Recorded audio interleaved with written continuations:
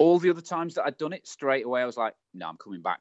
I'm doing this next year. I'm not missing out on this. Straight after I'd done that one, I was like, Sammy, Adrian, not sure if you're going to see me again on this one. And we went to the pub the following day, as we always do in Strangford, and we sat there, and I could tell how much it meant to both me and Jenny, because I was sat there looking a bit glum, and I suddenly looked at her and she'd started crying. And I said, well, and I gave her a hug. This is what's wrong. She goes, I really wanted you to do it. And I thought, yeah, okay, we're coming back.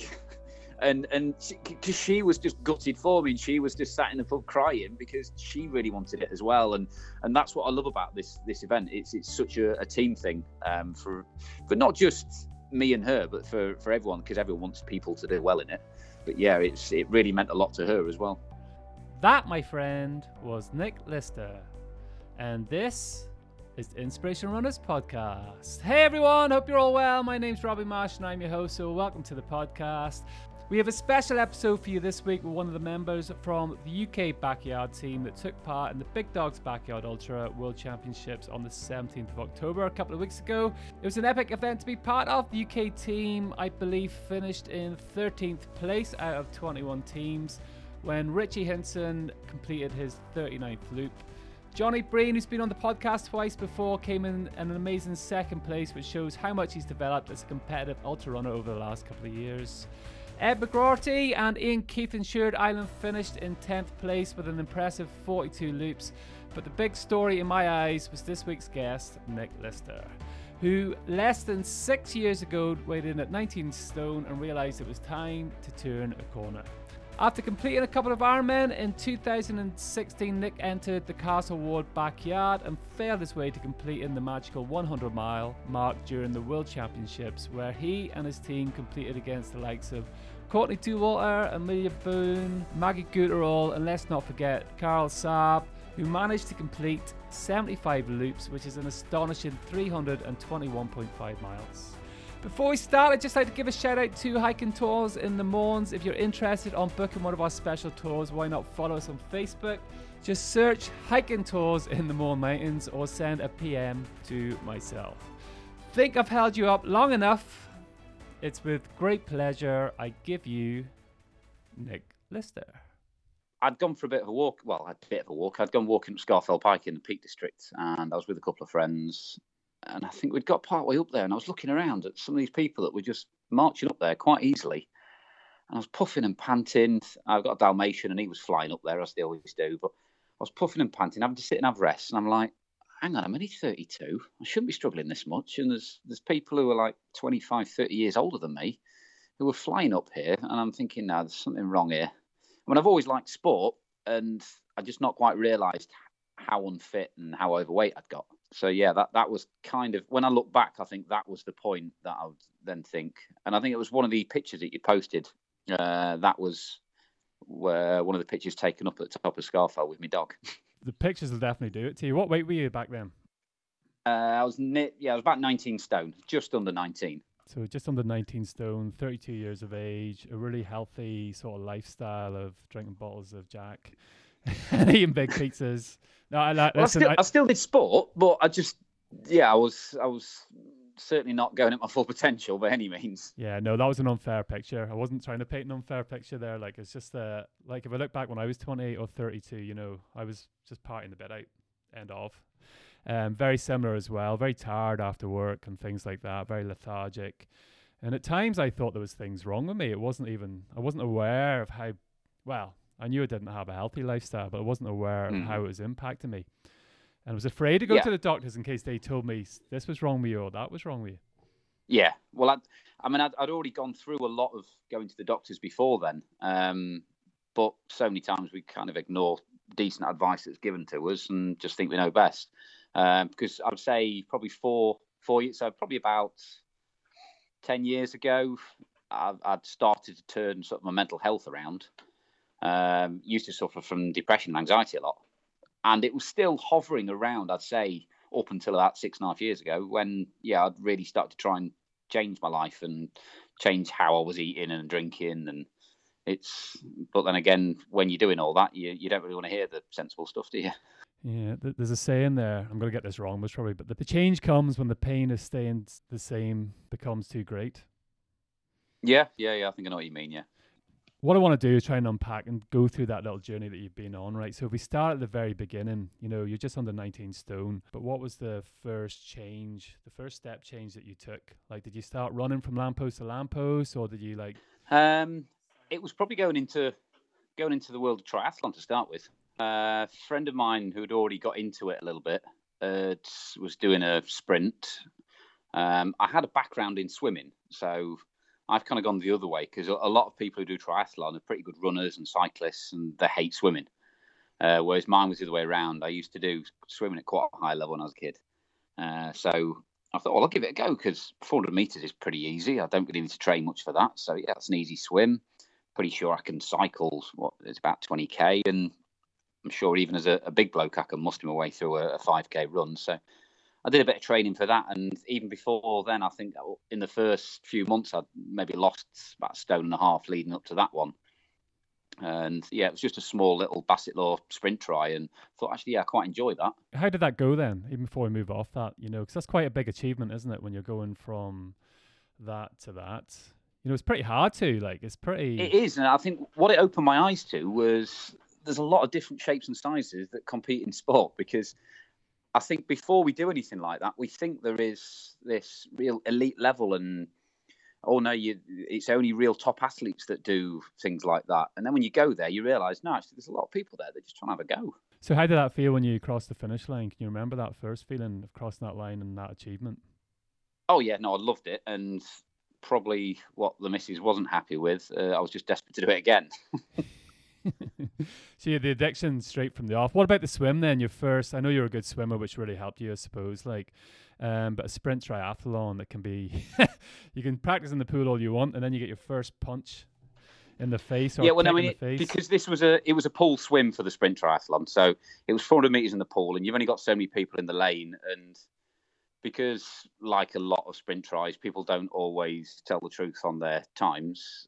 I didn't realise this. I told what I thought was right and got in, and I was overtaking a few people because they were a bit slower than what they put their time in. So I suddenly thought, oh, hang on, what's going on? I'm overtaking people. Maybe I shouldn't be. And then, I soon came unstuck when I got out and got onto the bike, and then a barrage of cyclists went flying past me as I was on my full steel bike and baggy clothes and all the good stuff. But it is pretty mad, when you just enter triathlon, isn't it? You obviously haven't got a clue on what's going on, but it's pretty exciting, because 1 minute you're in the swim and you're focused on that, next you're halfway through the bike and you're like, whoa, how did that happen? And then boom. Oh yeah, you often don't have time to think, and that's what I've noticed on a lot of them. I've done quite a few different ones and different venues, and before you know it, you're just reaching that finish line and you think, damn, I've done it again. I've gone through this whole thing, and I wanted to sort of experience it a bit more and see the sights and take in the crowd. And you think, oh no, I'm at the finish line. Very, very quick. So what was your next step after that? Was it another try? And yeah, it was another try, another sprint. I think I did 2 sprints, and then stupidly I thought, well, let's try something a bit different, and noticed there was something called the Snowman Triathlon over in Snowdonia, which they've now changed because they found it was so hard that they weren't getting a great deal of entrance, and the swim was so cold that people weren't very happy with it. But yeah, so I did 2 sprints and then went on to one over in climbing up a mountain for the run, which was a bit daft, but I certainly enjoyed it. No, I'd seen that there. That's one of the toughest triathlons that were out there at that time. So obviously goes up Snowdon, hence the title. So how did that feel then? Because that's a different. Now you're moving more into the mental game.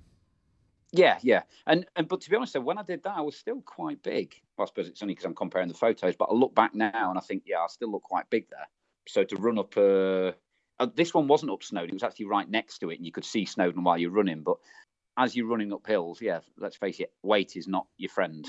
Gravity soon takes care of that. But it was also going up the hills on the bike as well. I still had my full steel bike, and I wasn't. It was the opposite of all the gear and no idea. I was no gear and still not a great deal of idea.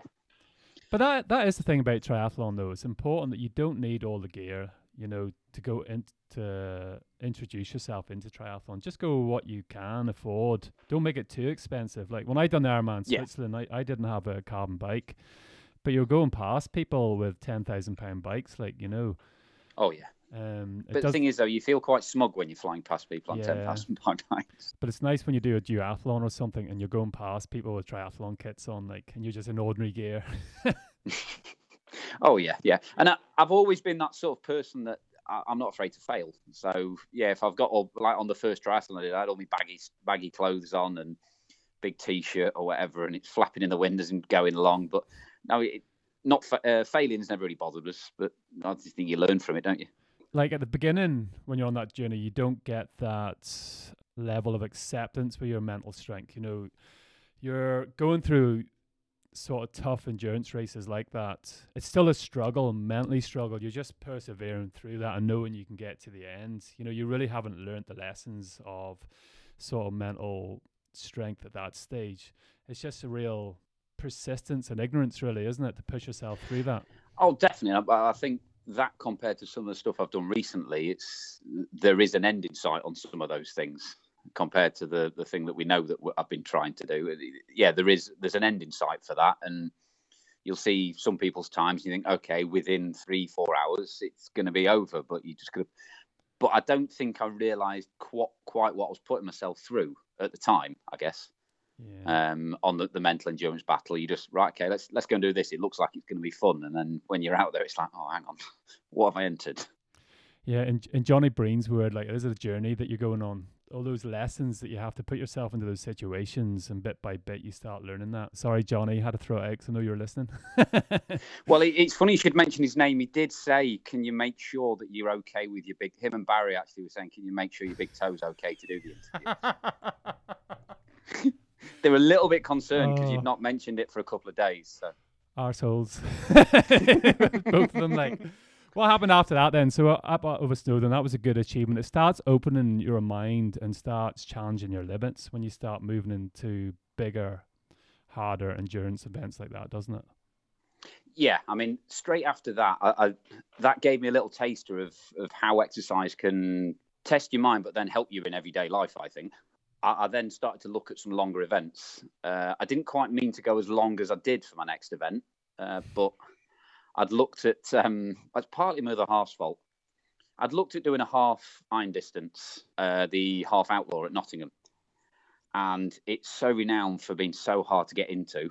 I couldn't get into it. And my missus spoke to the race director's wife, and she says, oh, if he's going to do the half, just tell him to do the full. It'll be all right.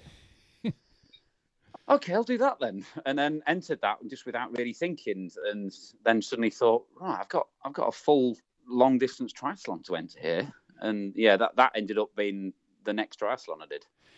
It's class when they say, you know, all Ironmen, it's like, yeah, you swim 2.4 miles, you cycle 112. You don't mention 26.2. You always say, like, and then you run a marathon. Oh, there's one point in there that I'll never forget, and that was I was coming off the bike and I was just about to go out on the run. I've got changed. I've had a little bit of refueling, and just as you're coming out, all my family was stood just out of transition. And I thought, well, I've got a marathon to run. I'm just going to stop and have 2 minutes chat with them. So I was having a little bit of a chat, and my sister, who didn't really know a great deal about them, she does quite a bit more running now, but she was like, quick, Nick, come on, go. I was like, Helen, I've got 26.2 miles to go, and I've just biked 112 miles. I'm just going to have a rest if it's all right with you. How long were you from that first triathlon then, was it, until you done the Ironman? That'd be a year. So it's the Bassett Law was sort of early August, I think. And then it was the following late July for the Outlaw, yeah. Okay, what about the training aspect and how... Because it's a lot of work, like, involved in an Ironman. You know, you've got your swimming, you've got your bike, and the bike takes a lot of time, like, and as does the run, like, and it's... You're totally changing your lifestyle at this stage, aren't you? Yeah, definitely. And when I look back, I think I did pretty much all of that on my own with regards to training for that one, because the network of friends I've got now that I do a lot of training with, I didn't have back then.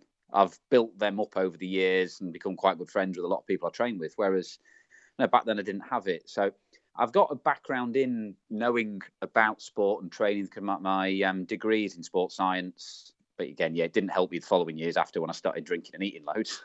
But yeah, my degree's in that, so I knew the basics and started to apply them.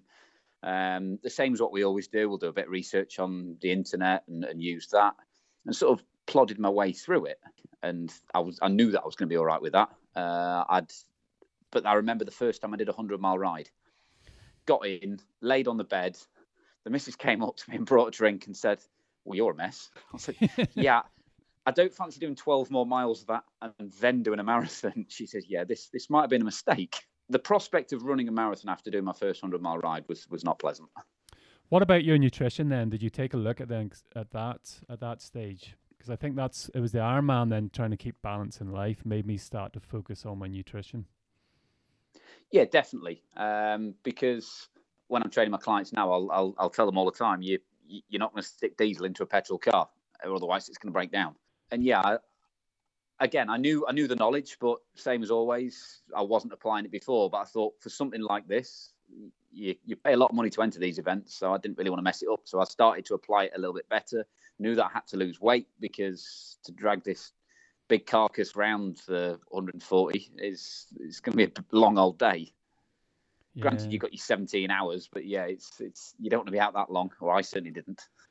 If you haven't done anything like that before, and you're doing it, I think it was my second year I'd done the Ironman. It's quite a life-changing experience, isn't it? It's not just a race. I was almost 17 stone, as you said, then I went down to 12 and a quarter. But because of all the swimming as well, my body was very defined and it's very toned. And the energy levels that you had, but it is important, to make sure that you are rebalancing your life and that you are getting proper sleep. And the good thing is, obviously, you're going for your long run and your long bike on the weekend. So Friday night, there's a lot more discipline involved. Oh yeah. Well, what I think it showed me was how much extra you could get in your life as well. Regards once you got your organisation, I think it helped me to be a lot more organised. Because you've got to get in these long training sessions. It's for the longer things. You've got to say, if you're training for a 5K, you're going to be a much shorter distance for your training. No, I was finding I was doing long hours training, and because of that meant I had to be more organised to fit it around a full-time job. I mean, at the time, I was working full-time, managing a golf store down at Romford. So I wasn't actually living at home. I was living out of a hotel on and off. I don't know, ask you a big golfer? Yeah, I'm a professional golfer. I don't know why I didn't know that. Obviously, I know. Yeah, I do know why I don't know that, because I don't do any prep. So, so what does that actually mean? Sorry, just to sidetrack a little bit. So we'll add that bit in. So, well, I think if you say you're a professional golfer, everyone thinks, oh, you must play on tour. Do you know Tiger Woods and Rory McIlroy? No, not at all. I would say a lot of professional golfers these days, or PGA coaches, don't play a huge amount of golf. And I'm definitely a prime example at the moment, because I'm enjoying falling down the ultra well. I enjoy doing the running and the cycling, not so much swimming, but yeah, I enjoy that more. So I'm always a fan of do what makes you happy. A professional golfer, a lot of them end up being coaches, and that's what I do. That's what I've been doing today. Do you think then, because like triathlon, there's one thing about running, well, not even running, like the whole 3 disciplines in triathlon, because swimming is very, not unlike golf, to be honest, it's so much down to technique.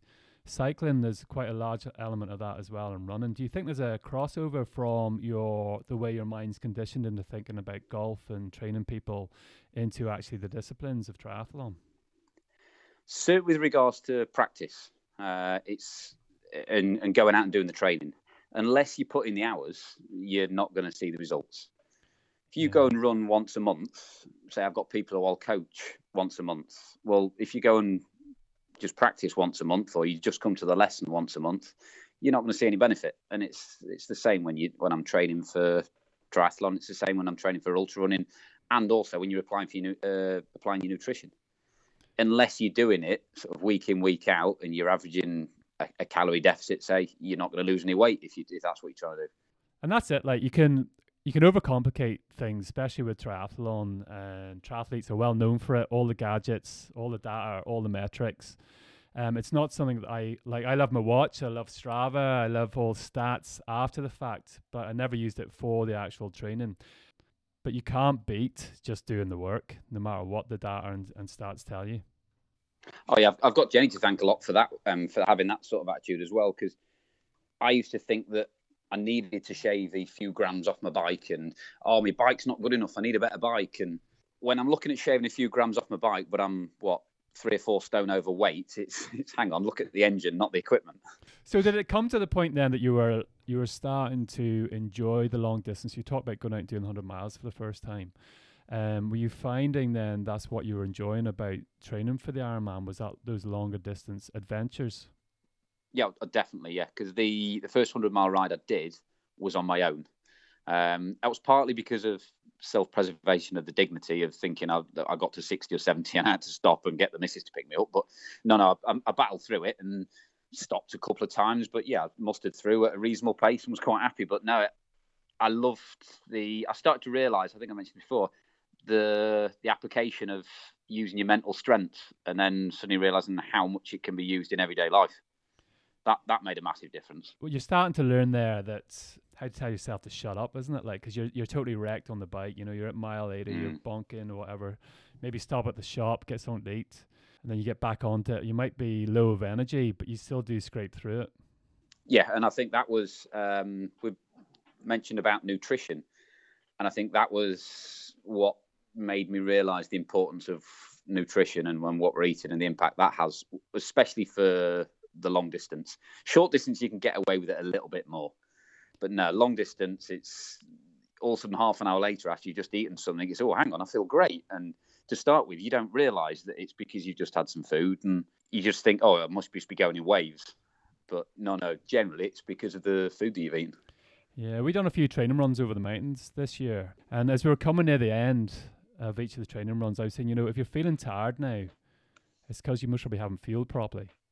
Just keep that in your mind. Because they were only 4-hour training runs and they weren't fast. They were slow paced. There was a lot of climbing in them, like 5,000 feet over about 9 miles. I love the how as ultra runners we behave now. It's only 4-hour training runs. just let that sink in, by the way. 9 miles and 5,000 feet, like. Only 4 hours. But it does teach you that, though, doesn't it? Like, it's about getting that balance and keeping that fuel going in at a nice, steady pace. Oh, definitely. I was when I was training earlier on this year, I went out to go and do a long run. I'd planned on doing a 50-mile run with my backpack on. I was on my own for the whole time. And I'd got to this point where I was actually only 6 miles from home, but I'd only done 30. I say only, I'd done 50k by this point. So I'd done 31 miles. I was still 19 miles from my target. And there was a right turn to go home, or getting the missus to pick me up, or there was a left turn to carry on and go the long way. And I thought, hang on, this is a bit cliche, because how often do you hear about that tale of left to take the hard road and right to take the easy? But no, it was genuine. And I was putting it on Facebook at the time, and I thought people just think I'm being cheesy here, but no, this is genuine. I could turn right and take the easy route, or turn left. And I sat there, had a sandwich, I think I had 2 Whispers, had a can of Coke, and just tried to plough in some fuel. And I think within 10 minutes of turning left and trying to take that hard road, I was like, I feel really good now. And then you start, half an hour ago I had some food, didn't I? So I'd clearly got my nutrition not great leading up to that point for me to feel like I wanted to give up.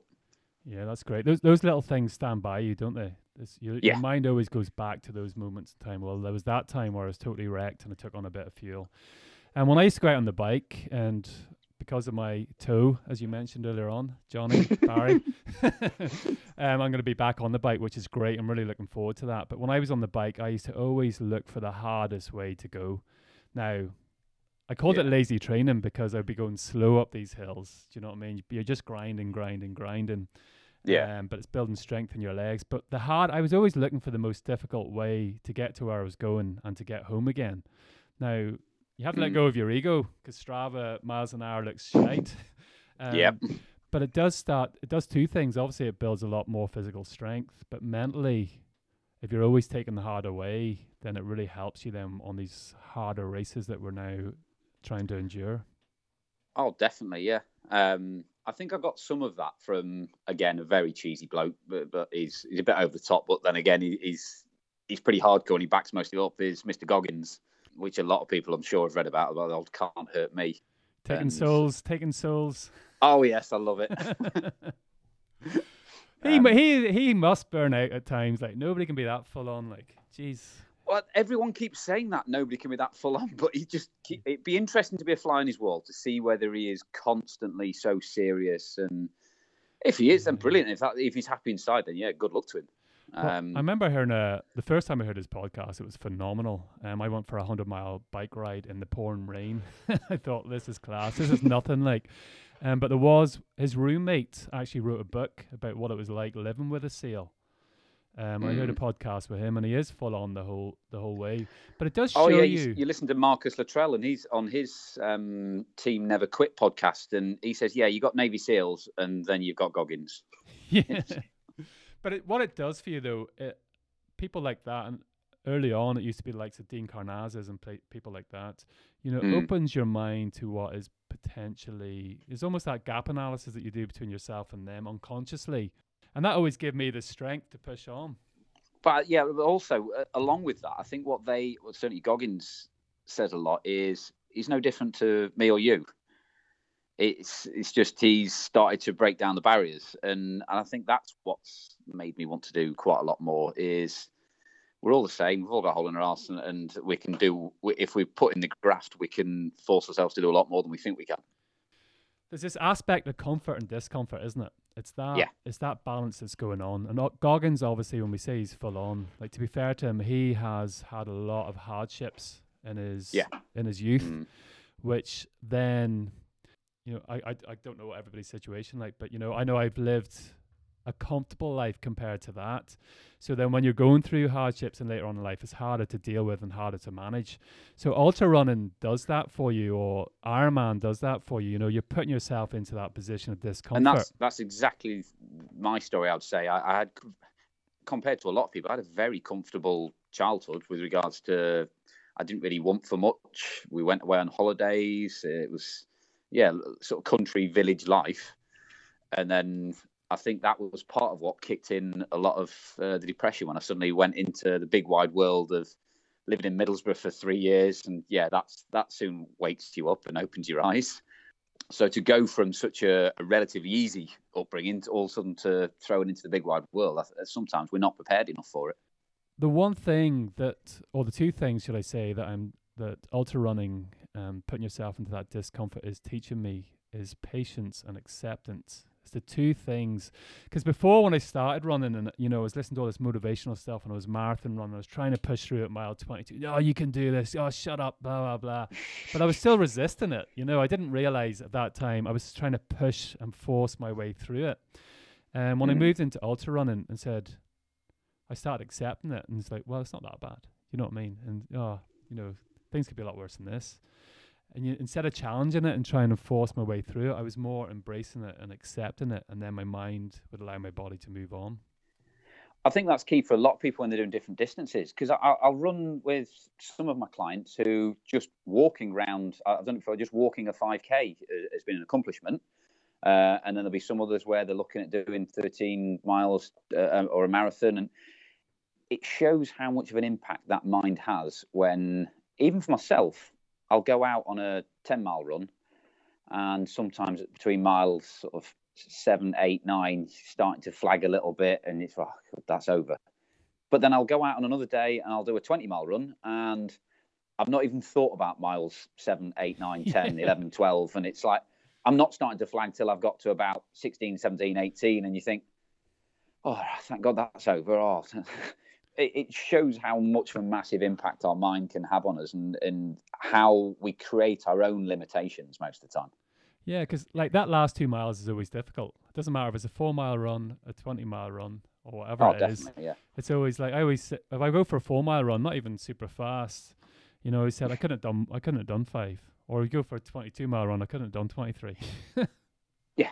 Oh, definitely. Yeah. And it's creating those limits and the subconscious limits that you don't realize. If you want to go out and you think, right, okay, I'm going to go and do this, and suddenly you get to it's right, I need to stop now. I need to stop. So what came after that then? So, well, leading up to the second one, I had entered something that I know we both love, and it was the first ever last one standing in 2016. and that was in February. And then I think I had about a month and a half after that. I then had the second Manchester Marathon.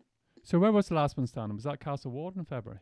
Yes, it was. Yeah, Castleward in February. Yeah, I've only ever done up until last month. I've only ever done the Castleward. Okay, epic event. Yeah. I have to give it to them. It's a great course. Oh yes, it's phenomenal, and that's probably the thing that's got me hooked and fallen down the ultra well. Okay, I'd say. I saw. I don't want to go into it yet. I was going to go into the end, but we'll go into it now. I find it's almost like an ultra running school, that event, because it covers every single aspect of ultra running: your food, your mental strength, your body. When you go into like the Castleward in February, kit becomes such a critical thing. And I guarantee no matter how many times you've done it, you will learn something when you do it. It doesn't matter whether you're the person that's won like 4 times in a row for Castleward, Mr. Cromie, or whether you're the first guy that's ever tried it. You learn so much. And he will have learned, I'm very sure he'd admit, he will have learned something every single time he's done it. Like, I've only done it the once, and the lap before the lap I went out was my best lap, and I was like, I'm definitely knocking 100 miles out of the park today. This is going to be simple. 2 laps later, I was out.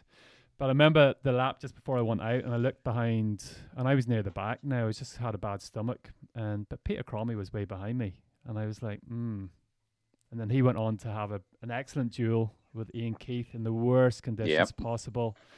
And Ian Keith is a master in those conditions. You know, that was really playing to his favor.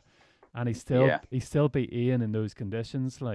And the thing is, though, Peter Cromie is not the sort of person that you can look at and you think, oh, is he struggling then? Because he's back here. Nah, from what I can gather, he's chucked in slow ones, chucked in quick ones, and you just never know why he's doing it or when he's going to do it. Yeah, there's a lot to be learned there. So moving into the backyard then, so 2016, so you're quite an established backyard. And then how many events you've done? 4? I've done 6 now. 6, okay. So so I've done every single Castleward, so 16, 17, 18, 19 and 20. And then did the World Champs a couple of weeks ago. So I'm going to be really horrible now. Talk to me about your DNFs. In each of those years. But the thing is, though, no, when you say talk to me about your DNFs, normally people are like, oh, yeah, I know it was awful, I DNF'd. No, there's almost... Yeah, the reason why I asked that, by the way, is to get the learning out of that. What was the step learning that you took out the DNF? Because there's always a huge lesson there, or something went wrong that you could avoid, or something this, that, or the other. Hence, you DNF. So what happened in 2016? 2016 probably didn't help that I think I kick-started some arthritis into, you'll love this one, into my big toe. Because I booted a rock on loop 7. So the first thing I noticed there was make sure your head torch is on as soon as possible. Because I was running the loop thinking, I'll be all right. And when you're out in the open and it's getting dark, you can see. As soon as you go stepping into that forest and you can't see a thing. And booted a rock. The whole crowd went coming past me and they see me punching the wall because I'm in so much pain because I feel like I've broken my toe. 2 loops later, I've dropped out. Yeah, to be fair, like there's a lot of stones and rocks and roots on the trail. It's not as like you seen a rock and kicked it. It's so easily done. It is so easily done on that course. Like, okay, so 2017, we got the head torch out of 2016. By the way, good light. So I eventually got that. So 2016, I think I only did 9 loops. It's about, I say only, it's still 38 miles, and that was the first ever ultra I'd done. Wasn't happy enough with how I'd done there, thinking the toe stopped me, and certainly I went there thinking, I must be able to get the 50-mile mark, and I missed it by 3 loops. I went back to 2017, got to 15, and I think that's the 100k mark. And again, I think I'd maybe set myself a subconscious target there, because once I got to that and saw there was this big milestone that I'd passed, I just I as they word it, I died in the chair. I didn't want to go back out. No, I've had enough. Can't go anymore. And it was, again, my mind stopping me. It's great now, because that's what I've always said. I think the ultra world is growing together through the backyard events, that we're all learning about what to do and what not to do, and the likes of podcasts and things like that. Dying in the chair. You wouldn't even be conscious that was even a problem. Yeah. But now we know these things, and now everybody's helping everybody else by sharing their stories.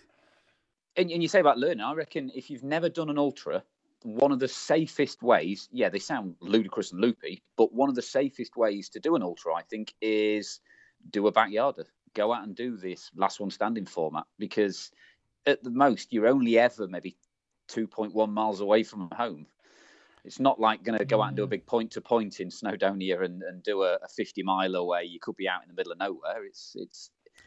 I felt, if I was being open and honest about it, I felt a little bit exposed going to a backyard. So I'd done these long distance, like I'd done CCC.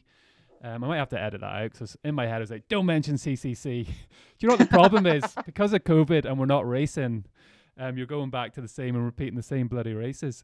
But, you know, you've no option but to keep going in those races, you know, and it's even though it's mentally tough and it's really, really hard, you're not really being confronted with that decision point of actually I can. Well, it's coming back to that analogy of your left and right turn. It very much is that, isn't it? But then again, that depends on why you're entering the event, I guess, because if you're entering it because you want to go in there for that ultimate mental test, then yeah, there is no greater battle, I'd say, than the types of the backyarders. But if you're looking at more of a fitness test and how well your training's gone, then yeah, a point-to-point, something like that's got a finish line, I think works better for you. Whereas me, when I was first entering an ultra, I'd never done an ultra before. I'd only done a couple of standalone marathons. Thought, well, let's go and do that, because as long as I've got past the 26.2, then I can say I've done an ultra and I'll be more than happy. So I wasn't going into it thinking, right, I think I might be able to win this. And no, it was let's go and dip my toe in ultra and see what happens.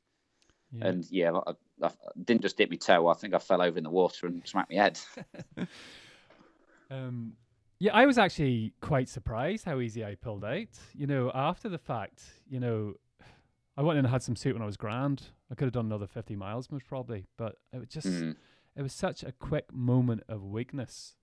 And that's what you have to be conscious of. And I think that was a good way to break it up the way you sort of described it there. You know, is it a physical test you're doing or is it a mental test? And I know I was going in for a mental test and I was looking forward to that. And for some reason on the night, I hadn't prepared myself for that. And then when that left or right turn came, I actually took the right turn.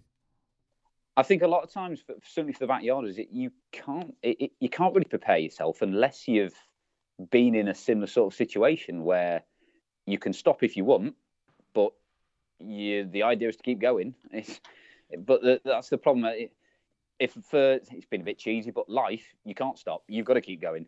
Whereas in sport, you can stop if you want to.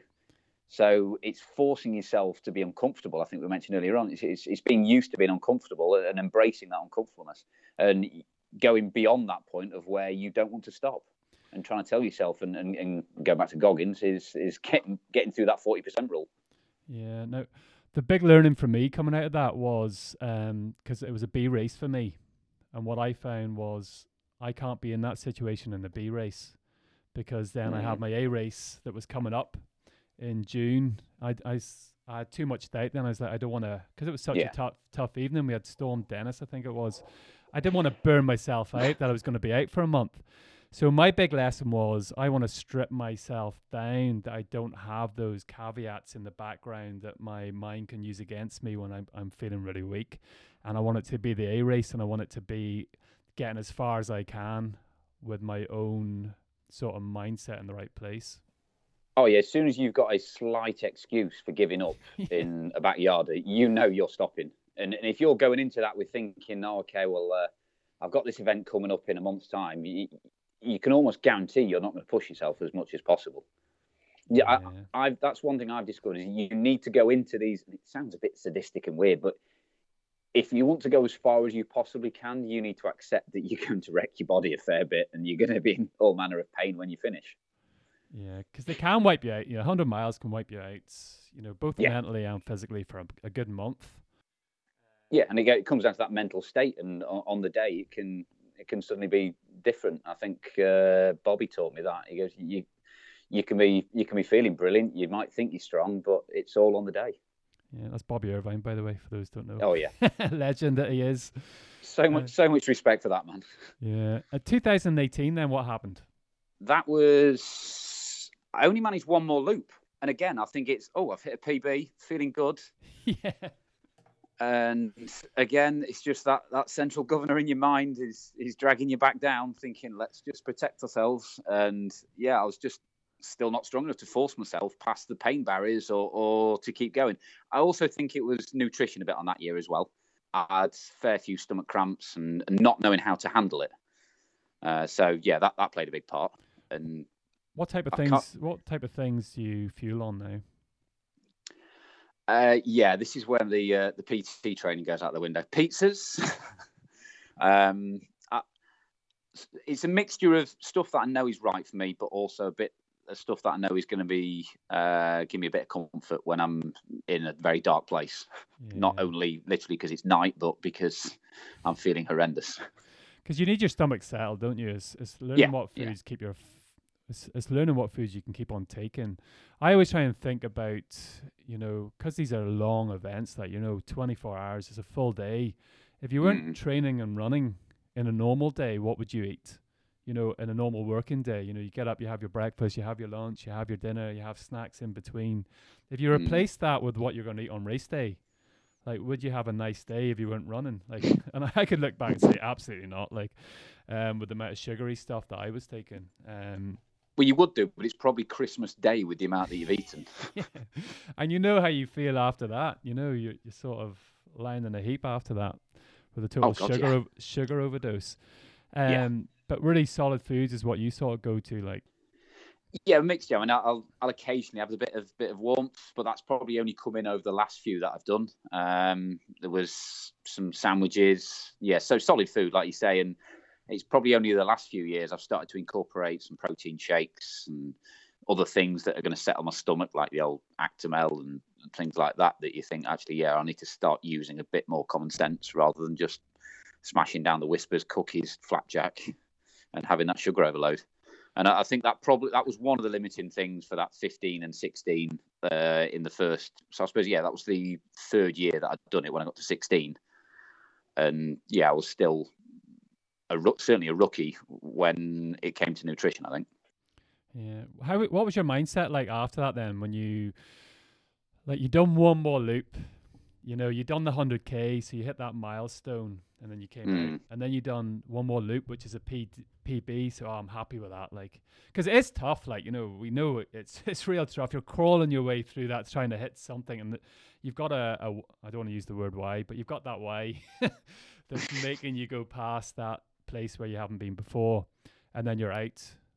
The first one was more of a let's dip my toe in the ultra world, and then from then onwards it was actually, I reckon I can get to 24 hours here. Surely I can do this, surely. And then the next one was 15, so in my mind I'd not got to where I wanted. Go back the year later, and 16, I've still not got to where I wanted, and it becomes more frustrating. So although as you're finishing at 16, you're thinking, like I used to when I had a hangover, never drinking again. Finish that loop 16, never running again, or never doing backyard again. Following day, should we book the accommodation? Because I still hadn't got to where I wanted to. I wanted to get to that minimum of that 24 mark. And so I'd done 17. I think, no, I've got to go back again and get to where I want to be. So that brings you to 2019. So what happened then? This was the big year now. You're now a well-established backyard. Yes, I've done it 3 times, thinking, right, come on, yes. So I was hoping it was third time lucky. That never came. I go back, and for a lot of it, believe it or not, it wasn't raining. Because normally when I come over to Northern Ireland, I need my canoe and a wetsuit. But it went a lot more smoother. I was far more mentally stronger. My chief crew person, or pit crew bitch, I'd sometimes call her, is Jenny. She's fantastic. My other half, she's incredible. And we seemed like we thought we'd got it bang on. Although once I'd got to the end of loop 20, I know she's got the same sort of mental state as me, because I was waving a bit and sort of waddling from side to side. possibly hallucinating, and she said, "Nick, stand still. The medic's looking at you. I'm not having you withdrawn." So I suddenly, sort of smarted myself up there and went back out for Loop 21. And as I went out for Loop 21, I reminded myself where I was by looking at the weather. Honestly, it was horrendous. The heavens opened. I suddenly realised I was on my own. Everyone else had all gone. So I was the last one at the back of the pack, out in that open part, just on that first stretch. It was really windy, wasn't it? Really windy. Oh, yeah, really. Yeah, the rain wasn't coming downwards. It was sideways. Within 10 minutes, I'd gone to thinking, I'm only 4 loops away here. This is going to work. I'm going to do it. I just want to get back to near the camp so I can stop. I turned the gentle little run into a gentle walk, and then it was walking 50-yard stop. So that first mile took me just under 20 minutes. And then Jenny met me and said, "Right, come on, you're crack on. You're going left. You're not turning right. You're not going into the camp." I says, "Jenny, I don't care what the fuck you say. I'm going that way. I've had enough, and I'm going to the camp, and I'm handing my chip back to Sammy." So I managed 85 mile, first mile of Loop 21, and that's it. It grated me straight away. And that's it, isn't it? It's not even that you don't even care. You're at that point. You don't even care. You know what I mean? It's not even that you want to push on or you're worried about this or that. You just don't care. And it's hard. It's hard to beat that. 100% had enough, and there was nothing that Jenny could have said that had got me back out. She was trying her best. It was like, "Come on, Nick, you're not injured. Clear off, get running." And I was like, "No, I've done the first mile in 20 minutes. I've now got 3.2 more to do, and I've got 40 minutes. How can I possibly do that?" And you think, hang on, I'm sat here today thinking, what? I couldn't possibly run 3.2 miles in 40 minutes. And you think of it now, you think, well, that's easy. But no, at that point, when my legs weren't working and all I wanted to do was get out of that rain, it was straight into that tent and get back to that comfort zone. So what do you think had changed from 2019 to, say, 2017 when you done 62 to almost getting the 100? What gave you the extra 20-odd miles? Nutrition played one part in it. Started having a protein shake during, because as your body's starting to break down, if it's going to start eating itself, you need to make sure you've got a decent source of protein there as well. Mental state as well, acceptance of when you're going into it, it's going to hurt, and that's what we enter them for. You're not going in there for all roses and smiles. You're going in there because you know it's going to hurt. So it's that acceptance.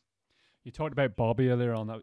That was coming to mind when you were talking there, and how he starts to welcome each part of the pain. All of a sudden your leg's sore, and it's like, oh, there you are. I was wondering when you turned up. Of knowing that the pain's going to come. Yeah, I did like that on how he spoke and talked his way through and says, "Oh, yep, here you come. I've got that ankle pain. I knew that was coming." Yeah, that was great. How did you feel after that then? Because you were so close to that goal. And the problem with it is, you had to do 21 loops to get to that point, and you're only 3 loops off it. To go again, you have to go through all of that pain again just to get to the place that you'd been. All the other times that I'd done it, straight away I was like, no, I'm coming back. I'm doing this next year. I'm not missing out on this. Straight after I'd done that one, I was like, Sammy, Adrian, not sure if you're going to see me again on this one. And I we went to the pub the following day, as we always do in Strangford, and we sat there, and I could tell how much it meant to both me and Jenny, because I was sat there looking a bit glum, and I suddenly looked at her and she'd started crying, and I said, "Well," and I gave her a hug. This is what's wrong. She goes, "I really wanted you to do it," and I thought, yeah, okay, we're coming back. And because she was just gutted for me, and she was just sat in the pub crying because she really wanted it as well, and that's what I love about this event. It's such a team thing, for not just me and her, but for everyone, because everyone wants people to do well in it. But yeah, it really meant a lot to her as well. So what happened in 2020 then? A lot of extra things I think that played on my mind, and whole family were over, mum, dad, uncle and auntie from London. I've got an uncle and auntie who live in Lisbon, and they drove over to come see. So I've got all of my family there, I had a few little sponsors for an event I was doing later on in 2020 that were sort of being tagged in and including, and I think I just built so much up to it and thinking, like, this is the year, it's happening, it's on. And yeah, it was like being at the start line of 100 meters and the gun goes off and you've tripped over your own shoelaces and you've just headbutted the start line. Yeah, it was a comedy of errors, I think. I went over there with some friends. So I thought, brilliant, I've got people to run with. Yeah, okay, Rachel and Gareth and Joe, and they had their own crew, family at the start line as well, see me off. And for some reason, I just sort of went really introvert, barely spoke to anyone. And they thought, oh, Nick's really on form. He's focused. He's not speaking to anyone. He's got his own game plan. And looking back, no, I didn't have my own game plan. For some reason, I was just hiding within myself, putting way too much pressure on myself and building all this tension and nerve around it. And obviously, it didn't work. Yeah, it's putting yourself in that arena, really, I suppose, with so many people there. And it's the expectations that they have of you that you start carrying. But they didn't even have those expectations. It was, and we create those expectations ourselves, and that goes down to the whole pressure thing. The only person that can put pressure on yourself is you. And when you actually look around and ask people, "Oh, what did you expect me to do?" or "Did you think I should have done?" It's like, no, we just want you to do your best. Yeah, that's why I love one of my favorite backyarders is Johan Steen, and it's really it's having the ability. And that's why I want to get racing more and more, so I can start developing it, that you can actually block it out and that you are really in the present and you are just dealing and managing with that next step and nothing When you else. look at the prep he had, it was next to nothing, wasn't it? He had a nightmare coming into it.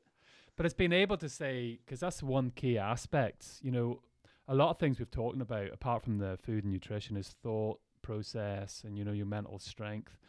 And being able just to let it all go. It's not an easy thing, but that's the ultimate place as an ultra runner that you want to get to, isn't it? That you just got not an empty mind. You know you can do it. But yeah, you're just staying present, really, I suppose. Yeah, and by staying present, what I think is the key to that is almost forgetting your reality, which is something I used later on in the year.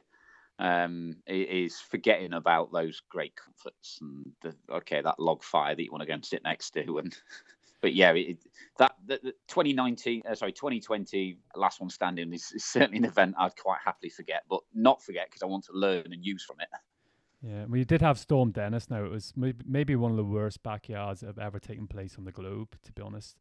Although the reason why I like Castleward is February, is the cold, is the wet, is the challenge of the diversity. Oh yeah, that's why I kept going back. Yeah, the challenge of the adversity that brings with it, like that attracts me a lot more than a lovely flat summer sort of backyard where you're just trying to get it up. It's testing you to your limits, like, isn't it? Oh, definitely. But I think the thing that frustrates me with regards to, because so many people have said, "Oh yeah, but you had a storm." It was, well, hang on, there was still best part of 20 other people that did that 24 miles. So I'm always of the opinion, and well, if they could do it, what was stopping me? Why didn't I do it? And given the 21 or nearly 21 loops the previous year, I thought, well, no, I should have done it, and I wanted to do it, but so I can't. In my mind, I couldn't use Storm Dennis as an excuse. Yeah. It was more the fact that I became very much the opposite kind of person I am, an introvert. And not speaking to people and not sharing my loops and experiences and what's going on during the event with everyone else around me, and just thinking, no, I'm going to be quiet and I'm going to battle this on my own. And yeah, that didn't work. Because when I was at home looking at the people that were just crossing 24 hours, and I know quite a few of the guys as well, and it was like, you can tell it's just mental strength that has got them there through that, you know. And for me, I was like, I know I've got good, strong mental strength. I should have really been there with those guys. You know, there was that element of reflection for me after that. But I know exactly why that had happened, because it was a B race for me. And I've taken that lesson forward, and that the next backyard I do, I'm not going to have anything booked after that. Because I really definitely, I want to strip that excuse away now. I might have another excuse.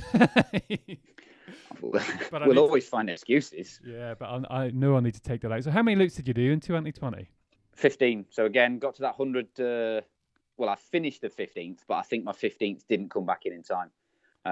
I'd missed the time on 15.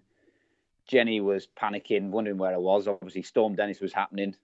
Bobby had stopped on purpose. Bobby Eoin had stopped on purpose at 15 because he'd done the same as you. He'd made it a B race because he had that ludicrous tunnel event to do not too far after. So he'd saved himself, and he said, "No, Jenny, don't. I'll go and find him." So he walked all the way down, and I'd promised Jenny that I would finish every loop that I started. And even to the point of where you can cut back in and take a shortcut. I said, no, sorry, Bobby, I'm going to have to go around here because I said I'd finish every loop. And Bobby even walked that bit with me and walked me all the way in. So, yeah, did 15 on that one and ended up feeling way too good the following day as opposed to feeling wrecked because I'd pushed myself to my limit and I hadn't. And, yeah, I was grumpy as hell on a massive big family dinner on the Sunday evening.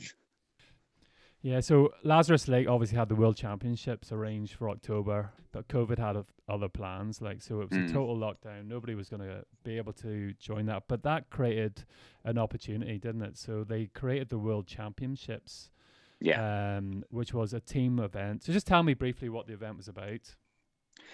Yeah, rather than it being a mass sporting event where you can get a lot of people in, it was a team event where you'd have a team of 15.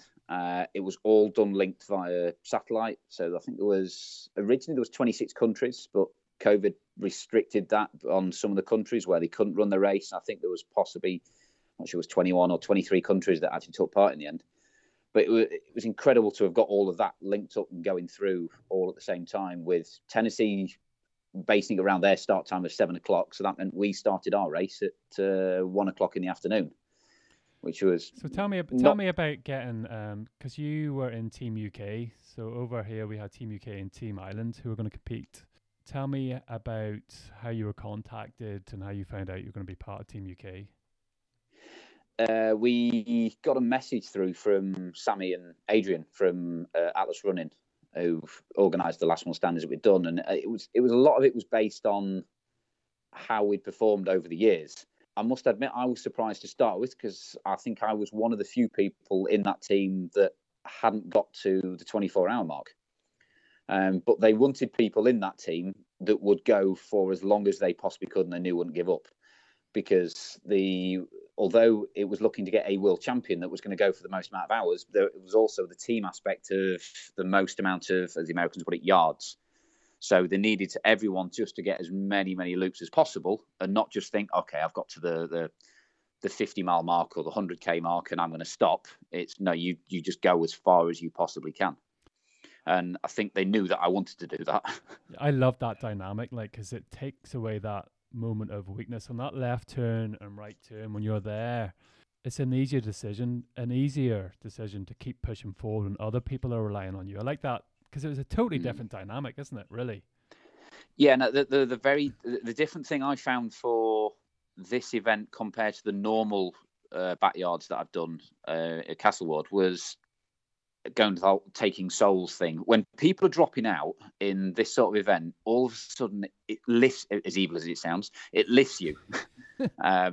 Okay, they've dropped out, and I'm still going. Oh, I'm starting to feel quite good. Yeah, okay, I'm still going. Oh, I'm doing really well, and that happens a lot more in a normal event. Yeah, you've normally got about 120 runners in the last one standing, and you've only got a team of 15. These are elite runners, and they're not going to drop out very early. Whereas you've got a lot of people who might drop out after 7 loops because they've accomplished that goal of doing the ultra.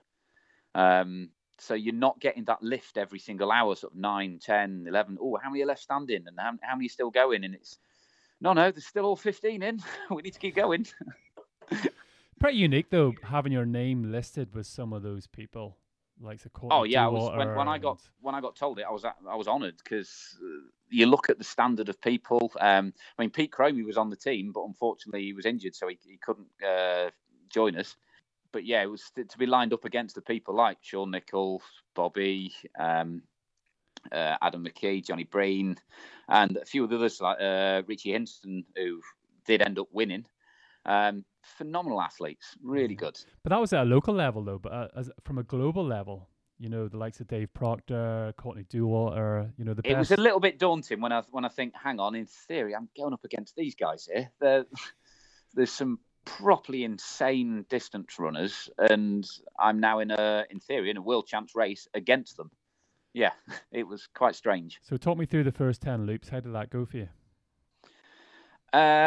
First few was, as I would expect, they were very comfortable. Everyone's quite relaxed. Everyone's chatty. Spirits are high. Good buzz to be racing as well. Oh yeah, because it was totally different. Not totally. It was a different race in respects to slightly different venue. But we were all as a team and we're trying to work together. It was great fun. What was the camaraderie like? I think because a lot of people had already got to know each other, we were all really sort of helpful towards each other in the camp. It made it a little bit more tricky with the whole COVID thing because we couldn't sort of give each other a hug when we met each other and things like that. It was obviously we had to stick to certain things, and the way Sammy and Adrian did it in the event was fantastic. They'd not left a stone unturned there. But yeah, everyone was really friendly, and that always makes a massive difference on some event like that, because the last thing you want to do is, certainly as a team, is having battles against each other when you're trying to get as far as possible and you need to be comfortable or get used to being uncomfortable. So when did the wheels start to rock slightly? Strange enough, it was actually around 7, 8, 9, which was it didn't continually be unsteady from that point, but I think because I'd let my mind wander. You talk about staying in the present. I started to think, okay, I've done 7, 8, 9 hours, and suddenly past experience started creeping into my head of how much pain I was in at, say, loop 21 of 2019, and you think, oh no, I've got that still to come, and I'm only on loop 7. I've got, and if I want to start getting past PBs and things like that, and I wasn't staying in the present and just thinking, just one more loop.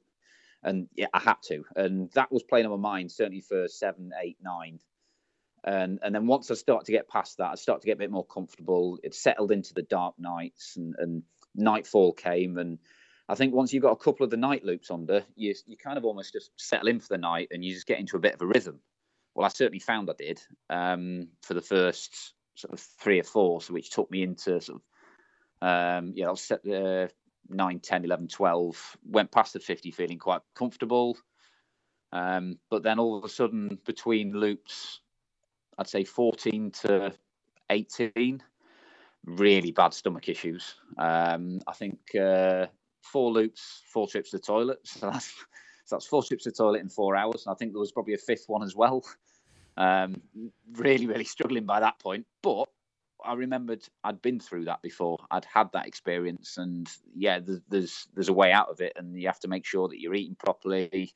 I suddenly thought back to what I'd eaten, what I'd had more of that I shouldn't have done, and yeah, I'd muscle my way through that and just embrace the fact that I was being uncomfortable and thought, let's crack on. Everybody else is feeling all right, so let's just move forward.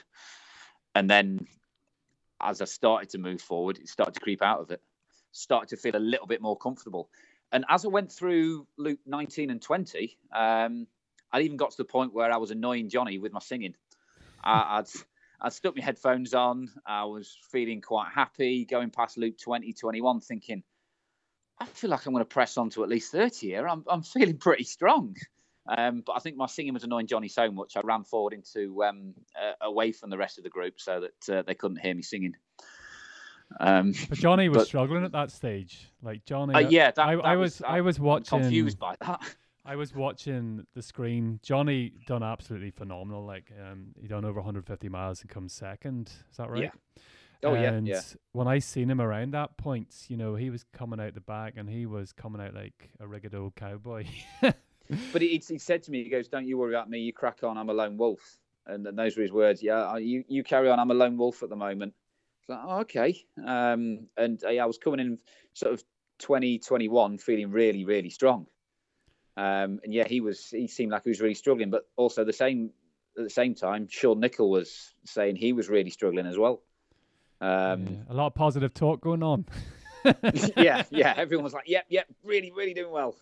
No, I think by that point, the thing is, no matter whether you've gone through and you've done 30, 35 loops, going past 22, 23, 24 hours, it doesn't matter whether you're an experienced one or not. And I'm sure at some point, well, I'm maybe they don't, but some of the ones that went super long, they were struggling earlier on. And when I say earlier on, around 24, 25, 26. So relatively it's early on for them.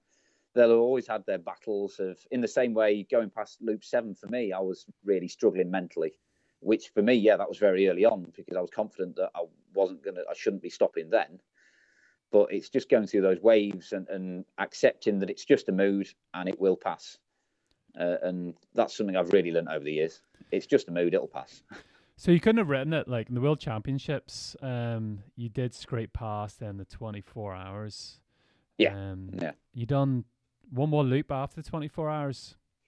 No. Again, I think the subconscious took over. I think I've been blocking a fair amount out. On my 24th loop, Bobby and Sean, who had run every single Castleward with me, refused to leave me on that loop because they didn't want to risk me not making a 24. So they were like, no, we're not leaving this down to chance, Nick. We're not leaving you. I was like, no, go on, carry on. You've got your own race to think about. It says, no, we're not leaving you at all. So it wasn't until they had about 100 metres to go, they sort of ran on in front. But no, as we went out to the 25th, I was leaning on one of the railings, dragged my sorry ass up and then carried on. Sort of looped round, I think I did about 150 metres. And I said, sorry, guys, I can't block anything out. I'm not going. And I think I might have been blocking a fair amount of pain out just to get to that 24 because it just felt like I'd opened the floodgates and everything started coming in. And so I think the subconscious took over and just suddenly released a lot. There's a big learning to be had there as well, though, isn't it? It's about how we control and manage that. Now, I know we had Pam Reed. Oh, sorry, I've got Pam Reed on next week. I was going to say last week there. I know we sort of talked about that slightly as well. Whereas, some people have this natural mental strength that are able to block it out. I'm not one of those people at all. This has been a very long learning progress for me. To learn how to become mentally strong. Now I have a lot of confidence in my mental strength. I wouldn't have had like 10, 15 years ago at all. So it's not something, and I think it comes back to that comfort sort of zone of growing up and having a fairly comfortable life. And I'm not saying that you have to have an uncomfortable life to be mental strength, but I do think that there is an aspect of, some people have a talent for it. And other people really have to learn it. A lot of people think I'm mentally strong, but no, I'm not a mentally strong person. And that's why I do these events, because I know it'll make me mentally stronger. I've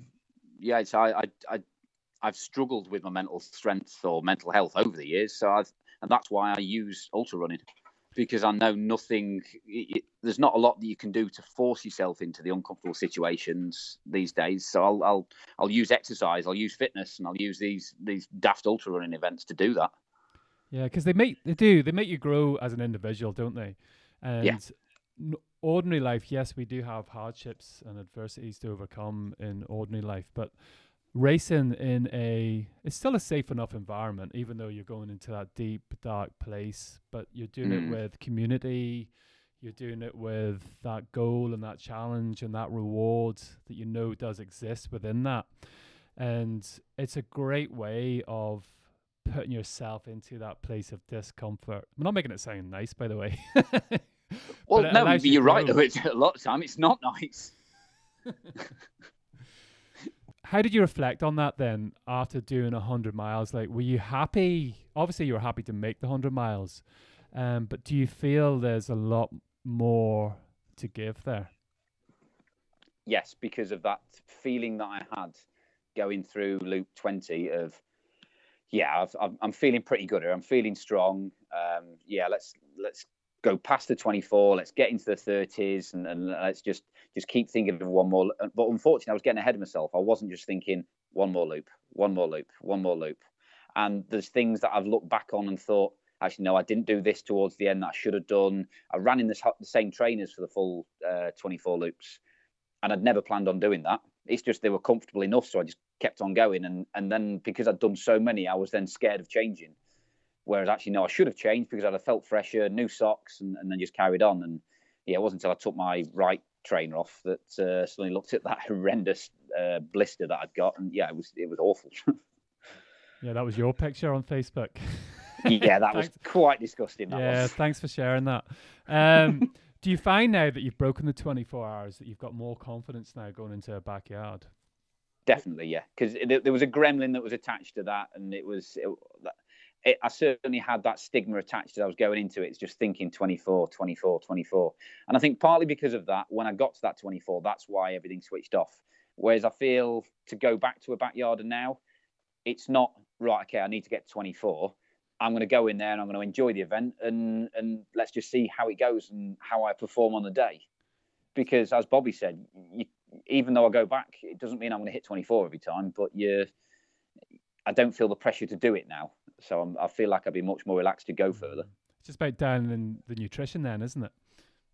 Definitely, yeah. Nutrition, also sticking to your plan as well, because like I say, I'd not changed enough. I'd not changed my socks. I'd not changed my shoes when I promised to myself that I would, because I was worried about it having a negative impact. But no, ironically, it was the other way around. It's had that negative impact, I think, looking back, by not doing that. So when you've got a plan and you know the plan works, don't then suddenly change it when you've not been asleep for 30 odd hours and thinking that you know best, because trust me, you don't.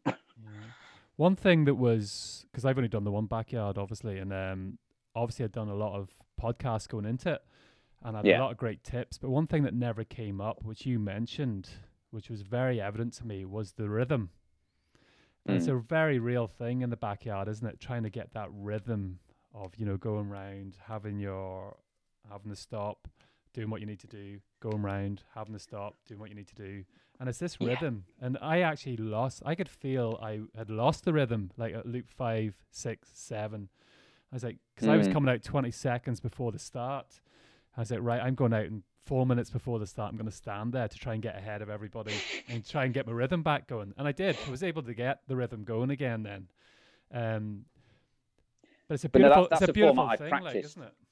I think I'm one of the few people, I don't know whether other people do it, I don't look into their training too much because I don't want me to then be governed by what they're doing. But I will actually go out and I'll spend a day at we've got a National Trust place near us, Clumber Park, and I'll spend the day where I'll go and do 12 hours there, and I'll use that as a training, and I'll do the format for 12 hours, and I'll go there, I'll take everything as I normally would. I'll have my change of clothes, I'll have all the food, water, and I'll fuel, and I'll run it disciplined so that I'm coming in around 50, 51 minutes, and then get used to that stop-start rhythm that you say, and eating between loops. And because that's one thing that confuses a lot of people when they say, oh, so how do you eat? I says, well, what do you mean, how do I eat? I eat food and then I go out and run. It's like, well, no, but don't you throw up? It's like, well, no, it's not the first time I've done it. I'll train so that my body's used to it.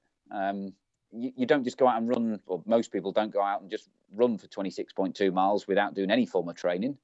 You get your body used to it in the same way you do with your nutrition. And that's what I had to do there, I found, was getting used to that rhythm of run, get in, attend to any needs for any toilet or anything like that, then get some food down you, get some drink, a little bit of rest. Richie Hinson, who was next to me, he was trying to get 2 minutes sleep every now and again. So those awful 3 whistles that you hear, when it got to the last whistle, he'd raise his head and off he'd go. Obviously worked wonders for him because he actually won. Yeah, it worked, yeah. So what about 2021 then? Are you planning on... For the backyarder? I'm joining... we've not really told anyone who the team is yet, but yeah, I've formed a team for the last team standing in May. I think my other half is really taking a bullet there because she's coming to pit crew for us, and on the day that it'll go into, it is her 50th birthday. So she'll be crewing for me and a team of 5 other people on her 50th birthday. So, but it's going back to where she's from. She's from Northern Ireland anyway, so it may well mean that this is all providing that we can do the event by then. Who are you trying to fool? Who are you trying to fool? Like, come on. She's from Northern Ireland. She's going to see all her friends. She's going to be crewing for you in the backyard. Are we going to get an exclusive of who your team is? Yeah, why not? I'm not sure whether they'll be happy with that or not. But yeah, go on. There's Bobby Irvine, who won the very first Castleward. Johnny Breen, who came second at the World Champs. Adam McKee. You've got Sean Nicol and Catherine Muskelly, and then myself. Brilliant. So I'm quite pleased with the team we've got there. It's pretty good. All over 100 milers, some 150. on that topic, I'm not going to tell you the team name. That is yet to be released, so I'm not going to give too much away. But yeah, we've got a lovely little team name as well, which would be quite funny. That's class. The reason why I wasn't going to go into the backyard to the end, because I didn't want to go past your North Run around Scotland, 500 miles, which you did this July. Yeah, well, that played a huge part in the whole 24 loops for me at the backyard. By doing that, it gave me a huge amount of confidence. Yeah, so just tell us just a little bit about that before we go. Well, I wanted to do something because I'd started to do a lot more ultra running, as you see, over those few years of doing the backyarders and was starting to enjoy it and enjoying the mental test. I wanted to do something that was really going to push me mentally. Not just that, wanted to do something that could raise some money. Last year, my dad, back in October, so just over a year ago, had been diagnosed with Alzheimer's. He'd gone through one battle of cancer and he ended up being diagnosed again with the same cancer again because it'll kind of never go. My mum had gone through a battle about 20 years ago as well of cancer.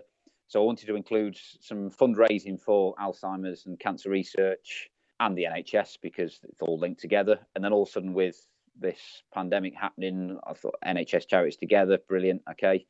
So linked all those and also mental health as myself. So I wanted to raise some money for those charities and do something that was completely bonkers that no one had ever done.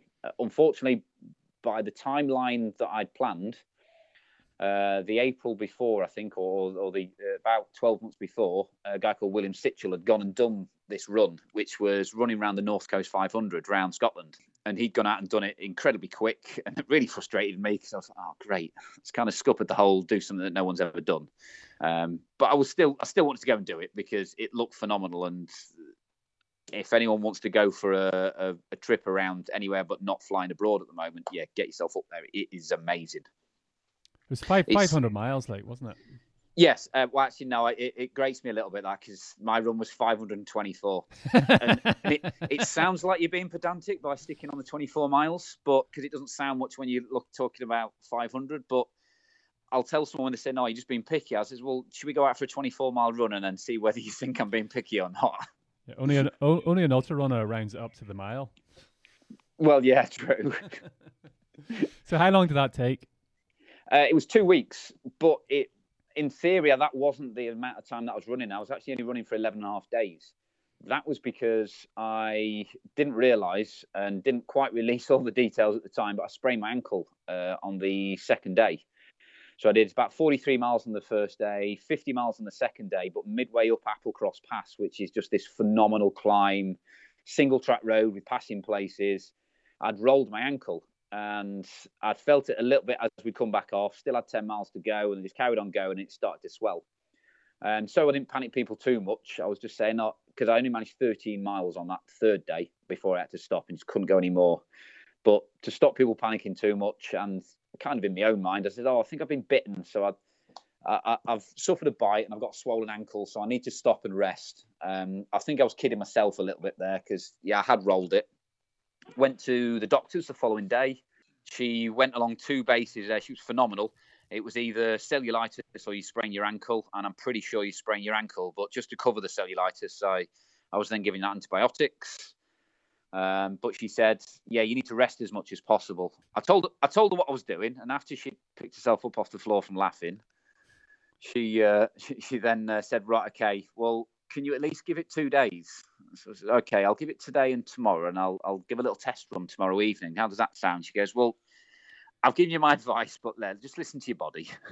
So I basically didn't move from the motorhome. The support crew that I had were the two Simons on those 2 days were enjoying themselves for the rest that they had, but they were also waiting on me hand and foot because I just refused to move. I was lying in the motorhome, foot up, and even as far as 2 yards away, I said, can you pass me that, please? And yeah, they were getting me everything. But then on the Friday afternoon, did a 2.5 mile test run. It was walking to start with. It was a bit painful, but then broke into a very little shuffle and thought, I'm moving, so yeah, there's no reason why I can't. So then got back on it on the Saturday. I did about 45 mile on the Saturday. And then midway through the Sunday, I did a 25 mile run round to Dundonald. And it started to hurt a lot. So I thought, right, okay, let's call it a day for today. That's 1 week done. I've done 175 miles. So let's just put a line under that and then have the second week to go. My week 2 crew turned up and they saw me with an ice pack on one knee and the other ankle all strapped up. I pointed at it and said, look, trust me, this isn't over. And but that left 350 miles to do in 1 week. And luckily, I hadn't really thought of it that way at that time. I just thought, right, okay, I'm going to carry on. And having a fresh crew, Brian and Stuart turn up, yeah, that helped massively. But yeah, it was weird having 175 miles under the belt, which was further than ever run in the week. But then thinking, double it. Yeah, I've got double that to do now. Went out the following day, and it was the Monday morning of the first week that I hit rock bottom. My foot was swelling on my left foot, so the ankle was swollen, but then the top of the foot was swelling. My right knee was hurting, and everything was breaking down. And in the first 8 miles, I just fell to the floor. So I'm sat on the side of the road up in the north coast of Scotland, crying my eyes out on the side of the road with no one around me, just not knowing what to do, smacking the floor. And I'm like, oh, what's going on?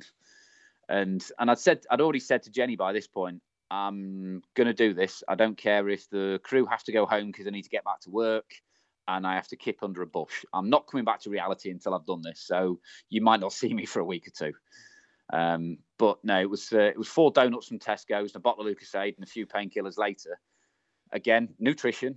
I'd picked myself back up and carried on. And all of a sudden, the end of that week was a bit of a blur because that week 2 was 45 miles, and then 50, 50, 50, 50, and then finished with a 60-mile day. Jeez. And it was quite strange. But that must be, it's one of those moments in time that you learn a lot about yourself. Yeah, I'd accepted my new reality. Took a little bit of advice from the book that I'd read with Ross Edgley, The Crazy Fool That Swam Around Great Britain, about the whole sort of accepting that you're in a different reality. And in my mind, for the rest of my life now, I get up, I strap my ankle up, and I'll then have something to eat, get dressed, and go and run 50 miles, come home, have something to eat, come back to the motorhome, have something to eat, and then repeat. And that's all I do for the rest of my life now, because as soon as I started thinking about being at home, getting that hug from Jen or my family, my dogs, and sitting at home in front of the fire, having that nice lasagna that I thought, or the steak, and thinking of those comforts, you want to stop because you don't want to be in that place of being so uncomfortable. So as long as I accepted that this is all I can do and this is what I've got to do, so there's nothing else to do, then I'll continue. And that was what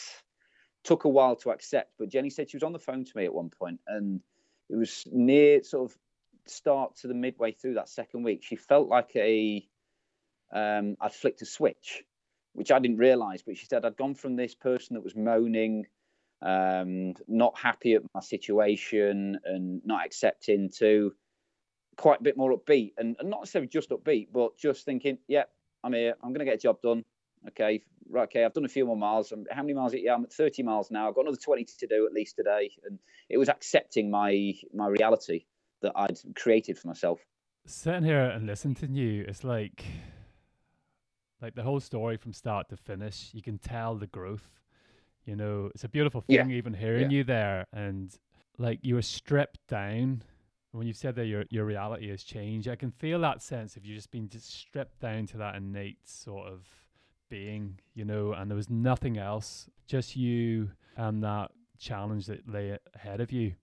And it's a beautiful thing, like, isn't it? It's an absolute, it's almost a peace. Yes, and I think a lot of the times, and when I look back to the backyards, I wasn't willing to go past that point of me being sat on the side of the road on my own, crying, smacking the floor, not wanting to accept where I was going. And I didn't get past that point, and I didn't want to go past that point. Whereas once I'd finally realised that, well, I suppose I didn't really have much choice at this point, because my motorhome and my 2 crew guys were another 3 or 4 miles down the road. And bar ringing them to say, can you come back to me, which I didn't want to do, I was on my own and I had to keep going. Because I don't think at any point I'd ever thought to myself, I'm not going to do this. But I was just getting upset and not willing to accept how much pain I was going to have to go through to do this. That's what I was finding hard. It really was that breakthrough moment, wasn't it? And this is what we're talking about. We know it exists because we see other people doing it. But we have our own struggles trying to get to that place, i.e. like over 100 miles in the backyard. But you can see the likes of Bobby Irvine, Sean Nicol, Johnny Breen, Barry McCarl. Better throw his name out there. Oh yeah, but not be happy. You know, you can see people doing it, and you know it's inside you, but it's hard to get it out. Almost that 500 miles, you actually went there, and you didn't have much of a choice but to keep on going. You'd set that in your mind, and then you had that breakthrough moment, which was, it's made for a beautiful podcast, to be honest. So thanks for that, Nick, because we've talked about that journey, and that it's that breakthrough that as an ultra run, especially in the backyard, and we talked about the mental sort of challenge. That's what we're looking for. And it just shows you have to put yourself into that situation to be able to break through it, to become that person that you know is inside, to unlock that person. Yeah, because I think modern day society and how we are a lot of times, it lends it to the other way. It lends it to, let's just take the easy route, and how can I find the easiest way to achieve this? No, flip it the other way around. How can you find the hard way, because you're going to grow? It sounds cheesy, but it makes you develop more, I think. So you're a PT trainer now. You started up your own business, Nick Lister, PT, yes, personal trainer. Nick Lister Fitness, yeah. In my 5 minutes of prep, I've seen on your Facebook page, you updated your Facebook page March 2018. So yes, king of prep. Well done. But you touched on mental health there slightly, and a lot of the things you just talked about, you know, sort of ties into that and into your normal life as well.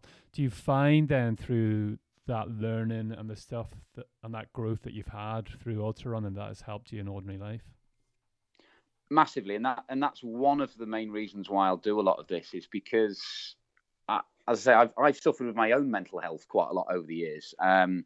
But because of what I've done and forced myself into these ridiculously uncomfortable situations sometimes, I find I'm better equipped to go in life, because you can't just pause the stopwatch. You can't pause your Garmin in life.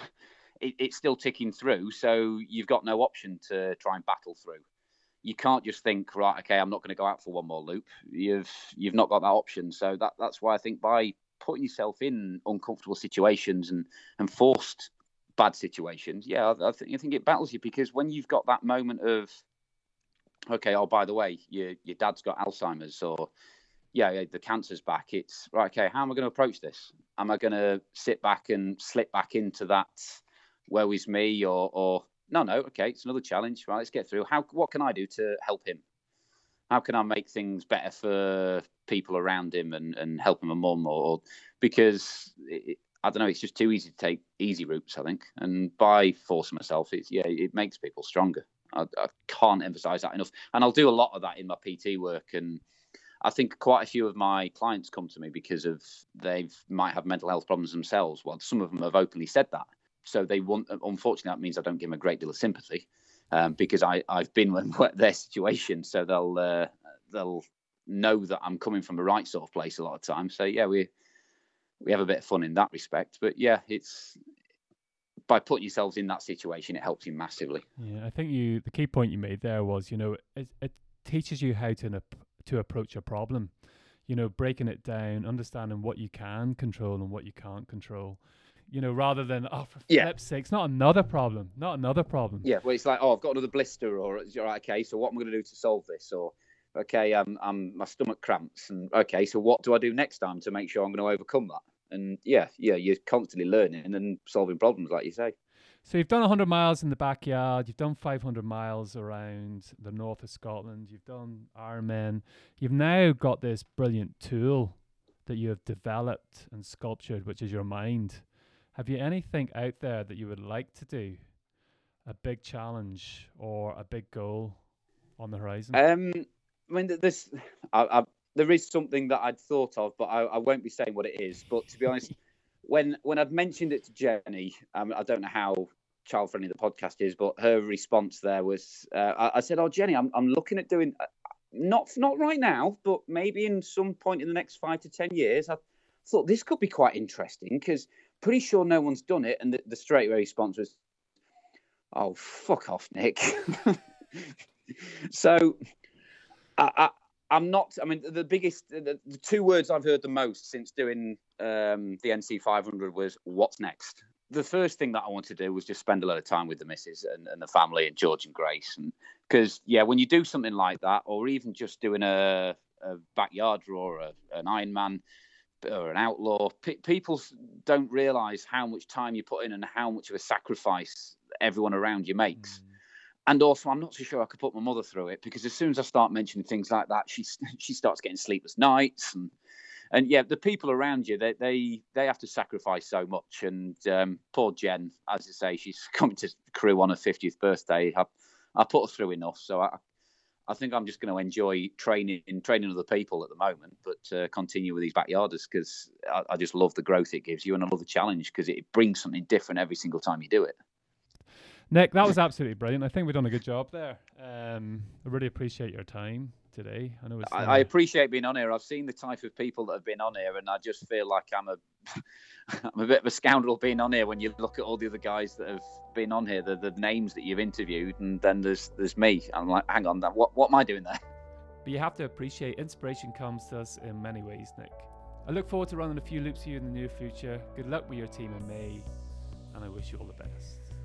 There you have it, folks. I hope you enjoyed this week's episode. The key take home for me is the old cliche, never give up. It mightn't happen when you want it to, but perseverance and hard work will always get you there in the end. I heard a whisper that Atlas Running is planning on releasing their February event in the next couple of weeks, so keep an eye out. If you've enjoyed the podcast, why not follow us on Facebook, and don't forget to check out the hiking tours in the Mourne Mountains. Got Pam Reed on the podcast next week, one of my all-time favourite ultra runners. So until then, stay safe and keep on moving.